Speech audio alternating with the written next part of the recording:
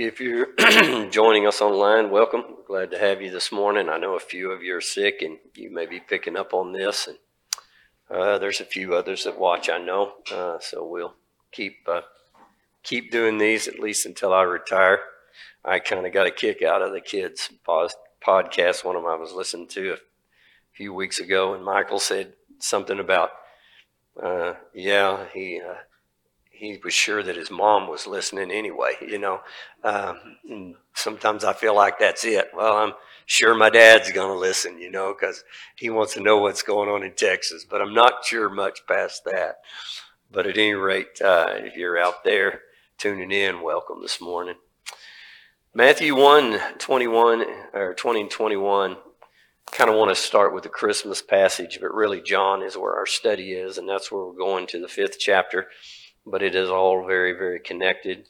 An angel of the Lord appeared to him being Joseph, in a dream and said, "Joseph, son of David, do not be afraid to take Mary home as your wife, because what is conceived in her is from the Holy Spirit, and she will give birth to a son, and you will give him the name Jesus, because he will save his people from their sins."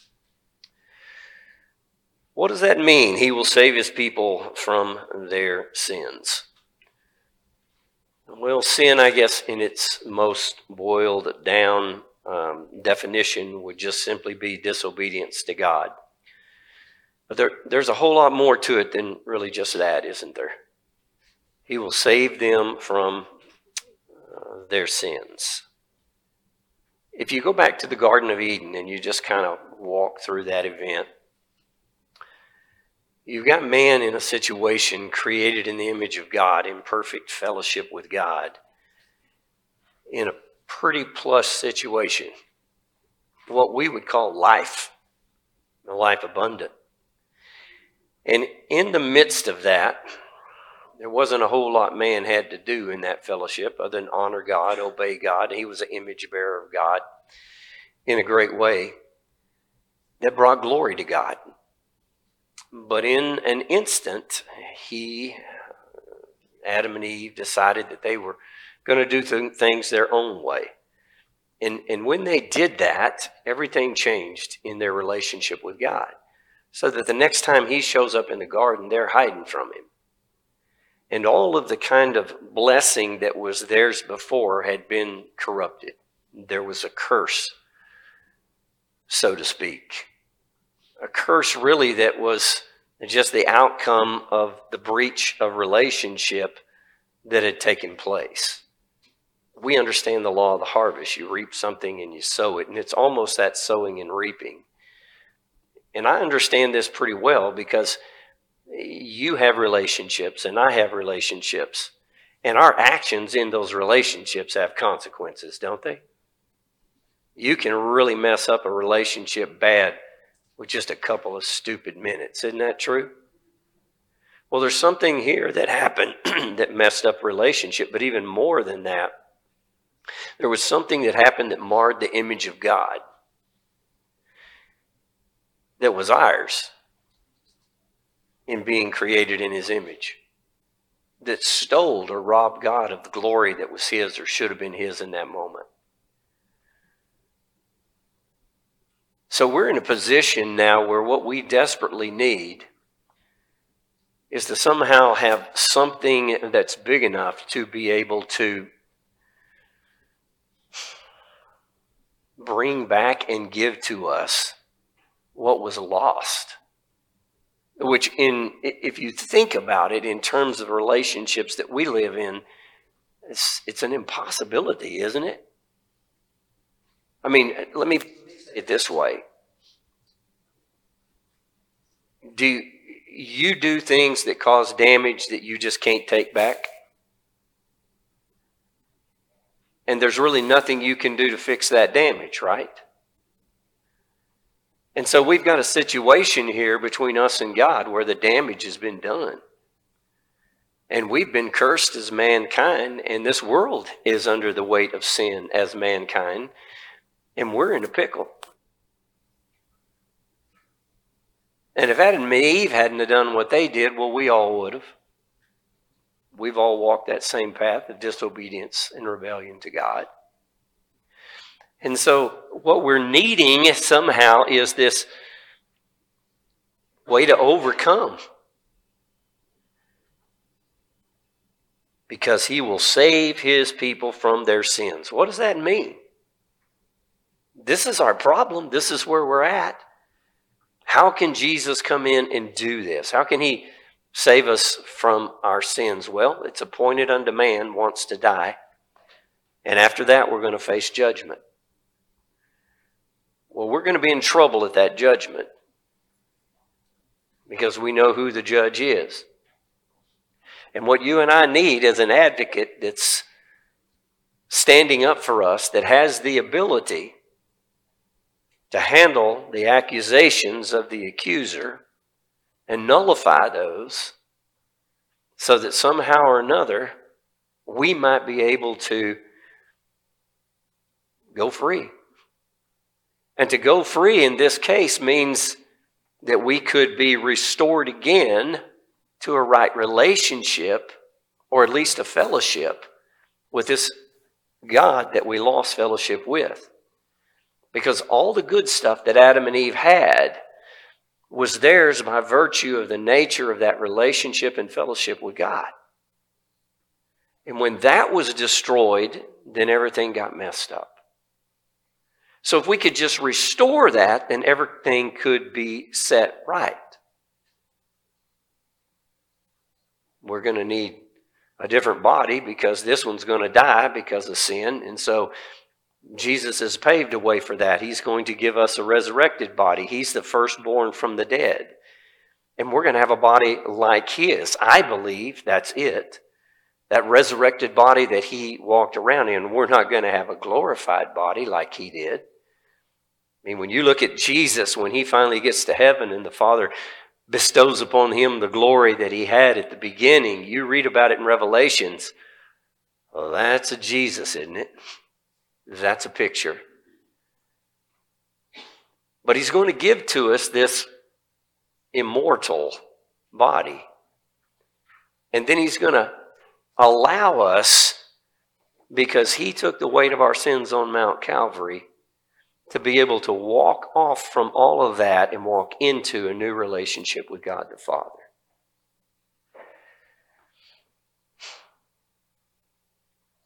Keep this in mind. Let's go to John, the 5th chapter, and let's read this passage of Scripture. Sometime later, Jesus went up to Jerusalem from the feast of the Jews, for the feast of the Jews. And now there is in Jerusalem near the sheep gate a pool, which in Aramaic is called Bethesda, and which is surrounded by 5 covered colonnades. And there was a great number of disabled people who used to lie there, the blind, the lame, the paralyzed. One who was there had been an invalid for 38 years. 38 years. And when Jesus saw him laying there and learned that he had been in that condition for a long time, he asked him, "Do you want to get well?" The story around the pool of Bethesda is that the angels would stir the water, and when the angels stirred the water, the first one in would be healed.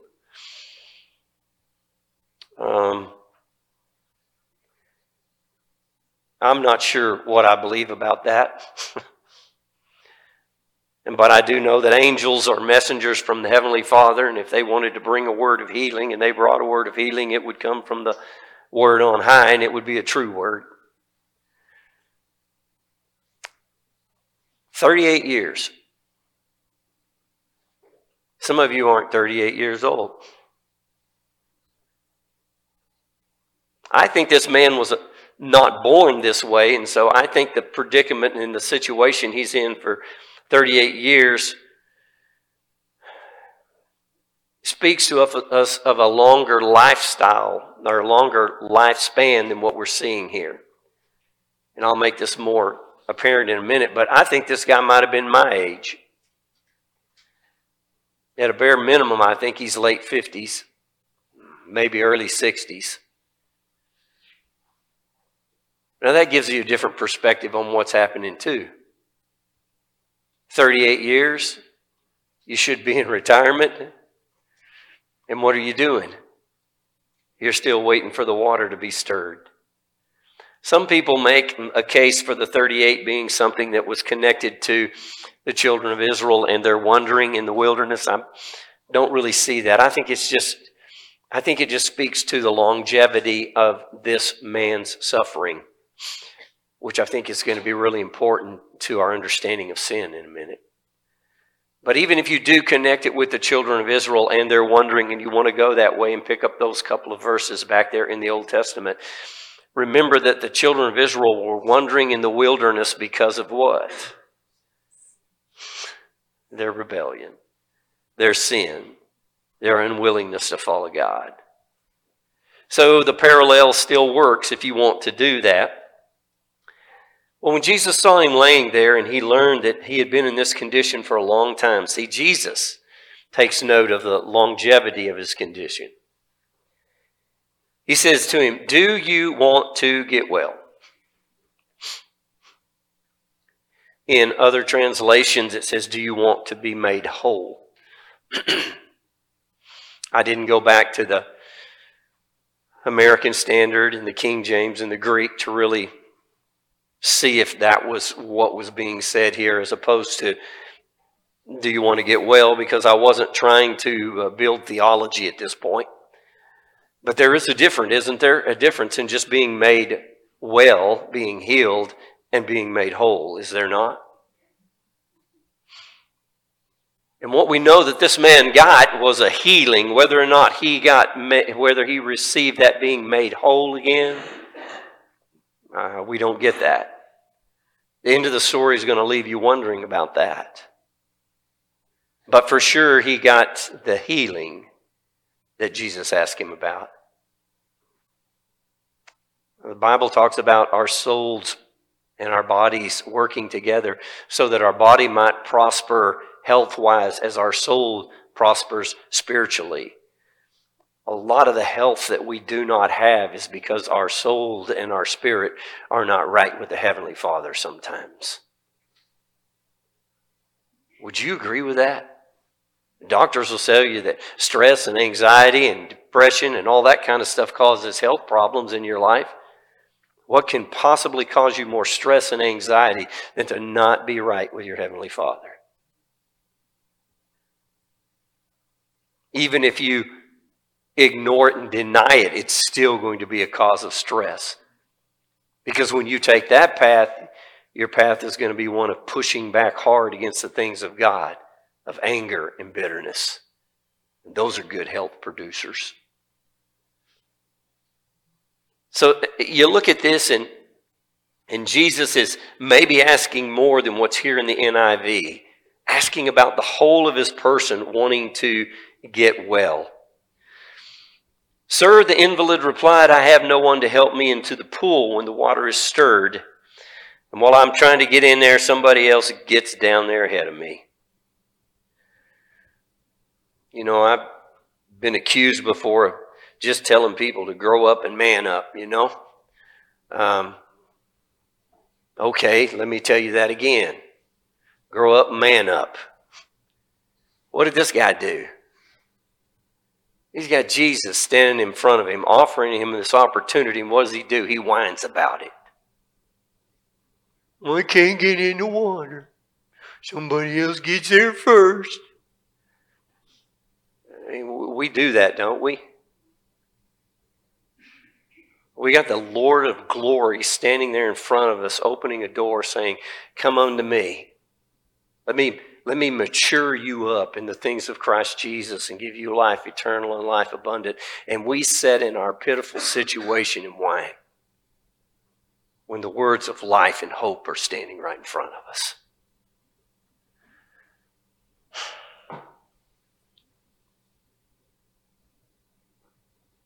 Jesus doesn't address the whining. I love that. He says, "Get up, pick up your mat, and walk." And when Jesus says it, it's happening. Remember, John wrote these things. He said, trying to get us to see who Jesus was, this Messiah that he is, this Son of God that he is, so that we might put our faith and belief in him, and then in doing that, we might have life, zoena onion, which is not just something out there, it's something right now. It starts now. And this is what he wanted us to have. But to have it, we had to see and glimpse and grab and believe and put our faith in this Messiah. Is he presenting something really, really significant here? I think so. At that point, when Jesus spoke the words, it says that once the man was cured. Now, the next phrase says, and he picked up his mat and he walked. Was that an act of faith? Well, maybe, but I think it was more an act of already knowing that God had done a work in his life. You young people won't get this, but when you get to be my age, you'll understand perfectly. If Jesus said to me, "You're healed," and at once I was cured, I would know it. Laying down, sitting up, drinking my coffee, I would know it. Why? Well, first off, I'd probably be able to take a deep breath and actually smell the coffee, you know? I would probably not have this kitch in my get along all of a sudden, right? It would be gone. Do I need to go on? And I'm in pretty good shape. This man was not in good shape. He was in a mess. I think he knew something had taken place in his body. Don't you? Listen, if somebody said to me that I was cured and I just did that, I would know whether or not it was real. Because I feel the arthritis in the places that I have arthritis, right? So I think he knew in that moment that he'd been cured. Now what do? Jesus can do what he said he could do. In fact, he has done it on your behalf. What are you going to do? Are you going to walk into that? Are you going to listen to that? Are you going to put faith and trust in that? Are you going to move on what he's done? Or are you going to lay there? Well, he picked up his mat and he walked. The day on which this took place was the Sabbath. And so the Jews said to the men who had been healed, "It's the Sabbath. The law forbids you to carry that mat around." But he replied, the man who made me well said, "Pick up your mat and walk." Okay, so you're not to blame. Who's this guy, insurrectionist, going around telling people to break the Sabbath laws? And he said, what? He said, "I don't know who the fellow was." Because it says Jesus had slipped away into the crowd. And he didn't know. Well, later, Jesus found this fella in the temple, and he said, "See, you are well again. Stop sinning, or something worse may happen to you." And the man went away and told the Jews that it was Jesus who had made him well. That to me is a very intriguing passage of Scripture. And I just trusted the commentaries on this. I didn't do all the research to be sure this is absolutely accurate. But according to those commentaries, this and only one other time in Scripture is there a healing that Jesus does and attaches that somehow to being rooted in sin in that individual's life. The other ones, Jesus just goes in and heals. So there's something here going on that I'm particularly curious and interested about. And so I go to the Mark 5 passage and I look there at that other one, and I see in that passage they're dropping a man through the roof to Jesus to be healed. And he has the witness of a bunch of his enemies there. And his speaking to address the man's sins in that process that heals that man is a much more comprehensive theological statement about the consequences of sin in this world and the physical state of mankind.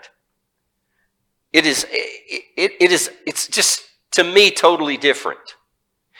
It's different in this sense. This one is very personalized. This one, he says, you specifically are well again. Now, what are you going to do? Stop sinning or something worse may happen to you. So the implication is that it's sin in this man's life that had put him in this condition. Are there sins in our lives that can put us in some pretty bleak conditions physically? Sure, we see it all the time with abuses of all kinds of drugs, alcohol, other things, and the list doesn't stop there. And so the question that I had to ask myself when I first came to this, Jesus said to stop sinning, right? Look, he says, stop sinning or something worse may happen to you. Is it possible that whatever it is that had trapped him and put him in that condition 38 years later is still going on in his life? That somehow he hasn't connected the dots to know that the changes that needed to be made with repentance and faith in following the Lord were the reason for what's going on in his life. We do that all the time. One of the most amazing little things that I discovered years and years ago was that the dots don't connect the way I think they would. And if you really want to get an idea about how the dots connect, look at Proverbs. I'll give you one example. It talks about a man who's not faithful to his wife. And it says that all of the wealth of his household will go to another man's house. Would you ever think that the fact that you might be having financial troubles and losing all your wealth and never able to get ahead had something to do with an immoral lifestyle on the other side? Would you ever have connected those dots? See, sometimes we don't connect the dots. And maybe this guy had not put it together. But it's very likely, and in fact, I think probable, that he was still holding on to this thing 38 years later. That's why I think he was an old guy. Why? Well, because most of us lose our brain when we're in our teens or early 20s, right? I mean, if you go back on your life and say, boy, I wish I could redo this, I bet you odds are it was sometime between 14 and 25. Right? So I'm just guessing he got there. And somewhere in that process, he stepped over a line, and whatever happened, there was something inside of him he never got rid of. So I think he was about my age. Wow. What a sad testimony to be my age and find yourself still tripped up by the stuff that entangled you as a teenager. We never do that. We wouldn't hold on to any of those rebellions, those bitterness, those angers, those lusts, those greeds, those prejudices, those authorities that we can't stand. We wouldn't dare do any of that. Jesus is giving this guy an opportunity to connect the dots and to make a change, so that something worse doesn't happen to him. Having experienced this where he did with Jesus, having Jesus come along and help him connect the dots, now he is in a position to be in a worse position if he continues on. Isn't that true? Doesn't it seem to get worse when you know you're on the path of destruction and you don't care and just keep going? So because of this, the Jews, because he was doing this stuff on the Sabbath, they persecuted him. And I want to read this next verse, not because it deals with the sermon topic today, but because it deals with what John is trying to say to us about Jesus. And Jesus said to them, my Father is always at work to this very day, and I too am working. And for this reason, the Jews were figuring it out. They tried all the harder to kill him. Not only was he breaking their little Sabbath laws, but he was even calling God his own Father, making himself equal with God. That's Jesus. That's Jesus. I think this is an important passage in John's presentation of our Messiah, don't you? Let's go back for a minute and let's try to connect some dots. Because I think our world has a lot of trouble doing that today. Sin is disobedience to God. It is opposite of his holiness. It is opposite of what is his nature and his character. And it's God's nature and God's character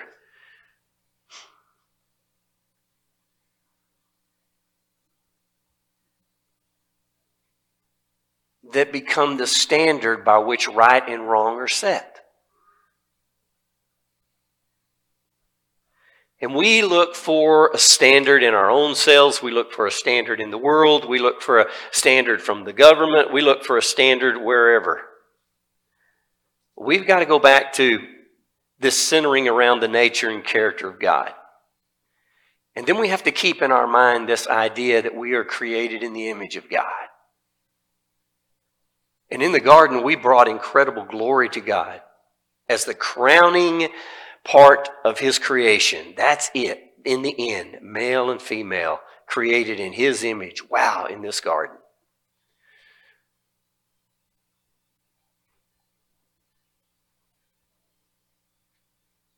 So let's let God's nature for a minute just speak to us. God is love, right? So would it be safe to say that anything that is done that is not of love would be sin? If it's done because of selfishness, using others, if it's not an act of self-sacrifice for the good of the individual love, then it's not an act of love and it's sin. And when you begin to think in those terms, the things that are laid out in Scripture don't look so much like a set of rules of right and wrong, but they look like me being an image bearer of God's nature and character in such a way that I bring glory to him.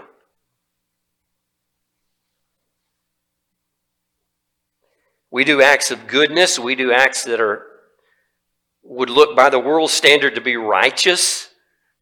But if they're not done in obedience to the Lord, then again, we have to be very careful that those things that we're doing are not self-centered, self-motivated, and end up being sin again. You see, what made what Jesus did so powerful in reaching down to us with love was that it was done in obedience to the Heavenly Father. See, I don't think Jesus healed anybody that God didn't approve of.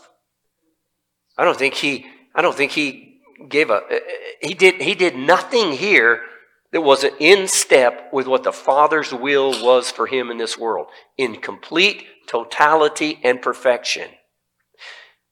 And so when he came to the cross, we look at it, and it is what we needed more than anything else.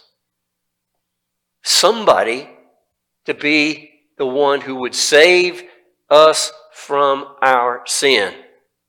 That's what we needed. And in obedience to God, he was able to meet that need. Now, that is so unlike us. We run around meeting needs that other people tell us they have when they may or may not really have a need. And we become enablers to them and sinners for ourselves.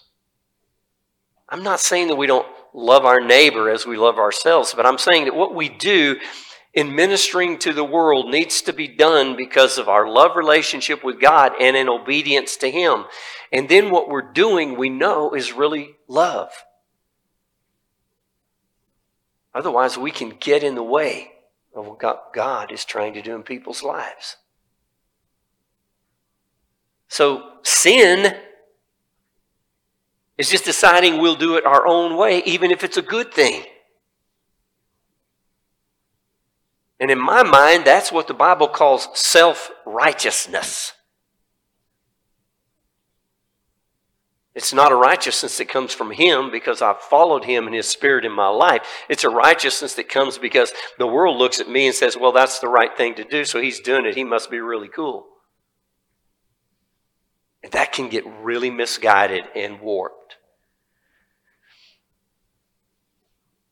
So there's a heart in all of this that is significant too. And that heart has to be one in love with the Father, and that heart has to be one that's reaching out in love to the world. And only then can it do this accurately. So let me just take you to a few passages of Scripture that I think are powerful here. He says in Ephesians 5, to be imitators of God, therefore, as dearly loved children. You getting it? As what? Dearly loved children. And live a life of love. How? Just as Christ loved us. We've already talked about that. And how He gave Himself up for us. Now look at this, as a fragrant offering and sacrifice to God. He met the need in obedience to God, and it was a fragrant offering and sacrifice to God, bringing glory to God. You connecting the dots? But among you there must not be even a hint of sexual immorality or of any kind of impurity or of greed. These are improper for God's holy people. Holy people, God's character, holy, His nature, holy. Nor should there be obscenity, foolish talk, or coarse joking, which are out of place. But rather what? Thanksgiving, gratitude. For of this you can be sure, no immoral, impure, or greedy person, for such a man as an idolater, has any inheritance in the kingdom of Christ and of God. So let no one deceive you with empty words. Because of such things, God's wrath comes upon those who are disobedient. There's that definition again. Therefore, do not be partners with them. For you were once darkness, but now you are light in the Lord. Live as children of the light. The fruit of the light consists in goodness and righteousness and truth. Find out what pleases the Lord. Have nothing to do with the fruitless deeds of darkness, but rather expose them. For it's shameful even to mention what the disobedient do in secret. Do we need a Savior?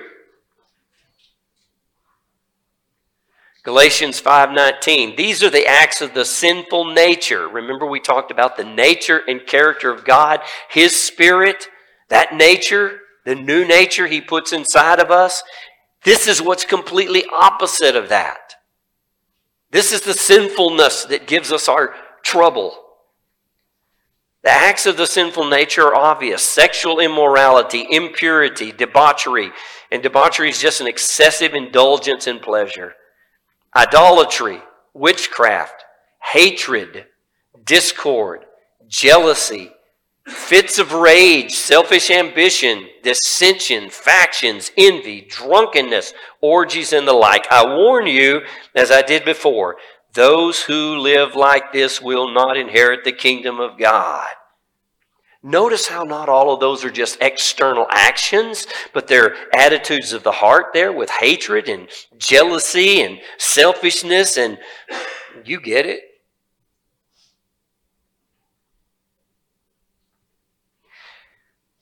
He will save His people from their sins. Do you need Him? 1 Corinthians 6:9. Do you not know that the wicked will not inherit the kingdom of God? Do not be deceived. Neither the sexually immoral, nor idolaters, adulterers, or male prostitutes, or homosexual offenders, nor thieves, nor the greedy, nor drunkards, nor slanderers, nor swindlers will inherit the kingdom of God. And that's what you were. And now you've been washed and you've been sanctified and you're justified by the Lord Jesus Christ and by the Spirit of our God. What did he say? He will save his people from their sins. And he's doing it. Do you need him? Matthew 5:21 says, you have heard that it was said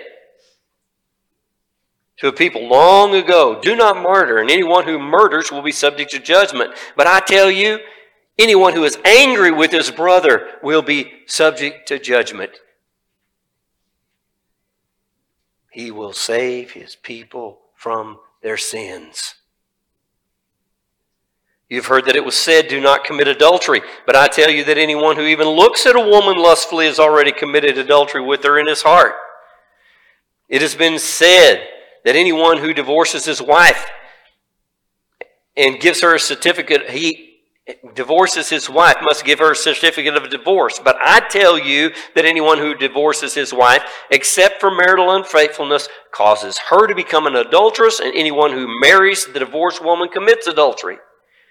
You have heard it said, love your neighbor and hate your enemy. But I tell you, love your enemies, pray for those who persecute you, that you may be sons of your Father in heaven, who causes his sun to rise on the evil and the good and sends rain on the righteous and the unrighteous. Name him Jesus. He's going to come and save his people from their sin. Whew. Do you need him?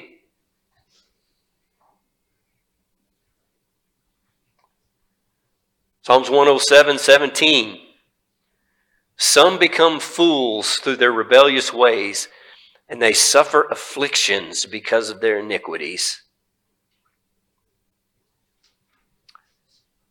Do you need a Savior who can save his people from their sins?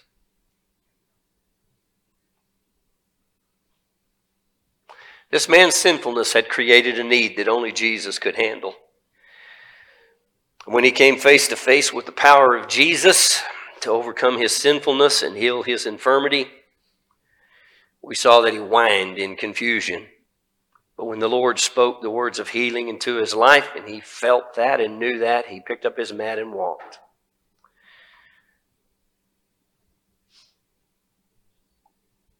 The challenge of this encounter for him in that second dealing with our Lord would now be whether he would leave his life of sin and persevere in a path that would produce life.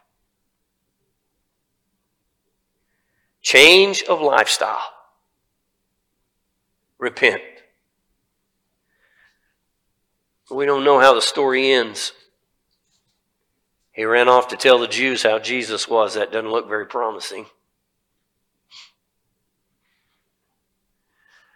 We talk a lot about in these times how Jesus is calling his people to repentance. And that if there's any hope for America at all, it's going to be in his children coming back to him with their whole hearts. And she shall give birth to a son,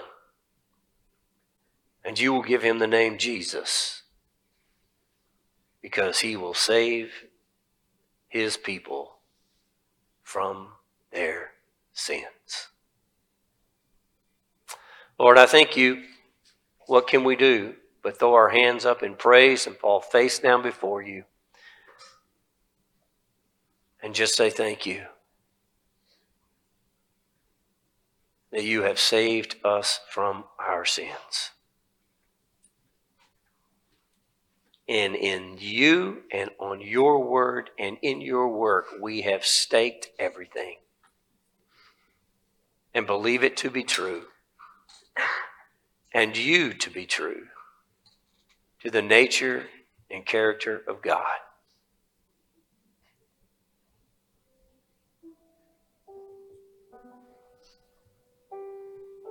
Kind of feel a call to repent here, Lord.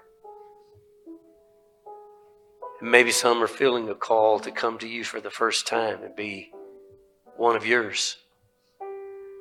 Let you save them from their sins. And I pray, Lord, that we would all make the step that we need to make to walk into your graces with repentance and faith, that we might celebrate Christmas for what it really is this year. A Father who sent the Son to be the Savior of the world. Because there is still a people who need to be saved from their sins. Amen.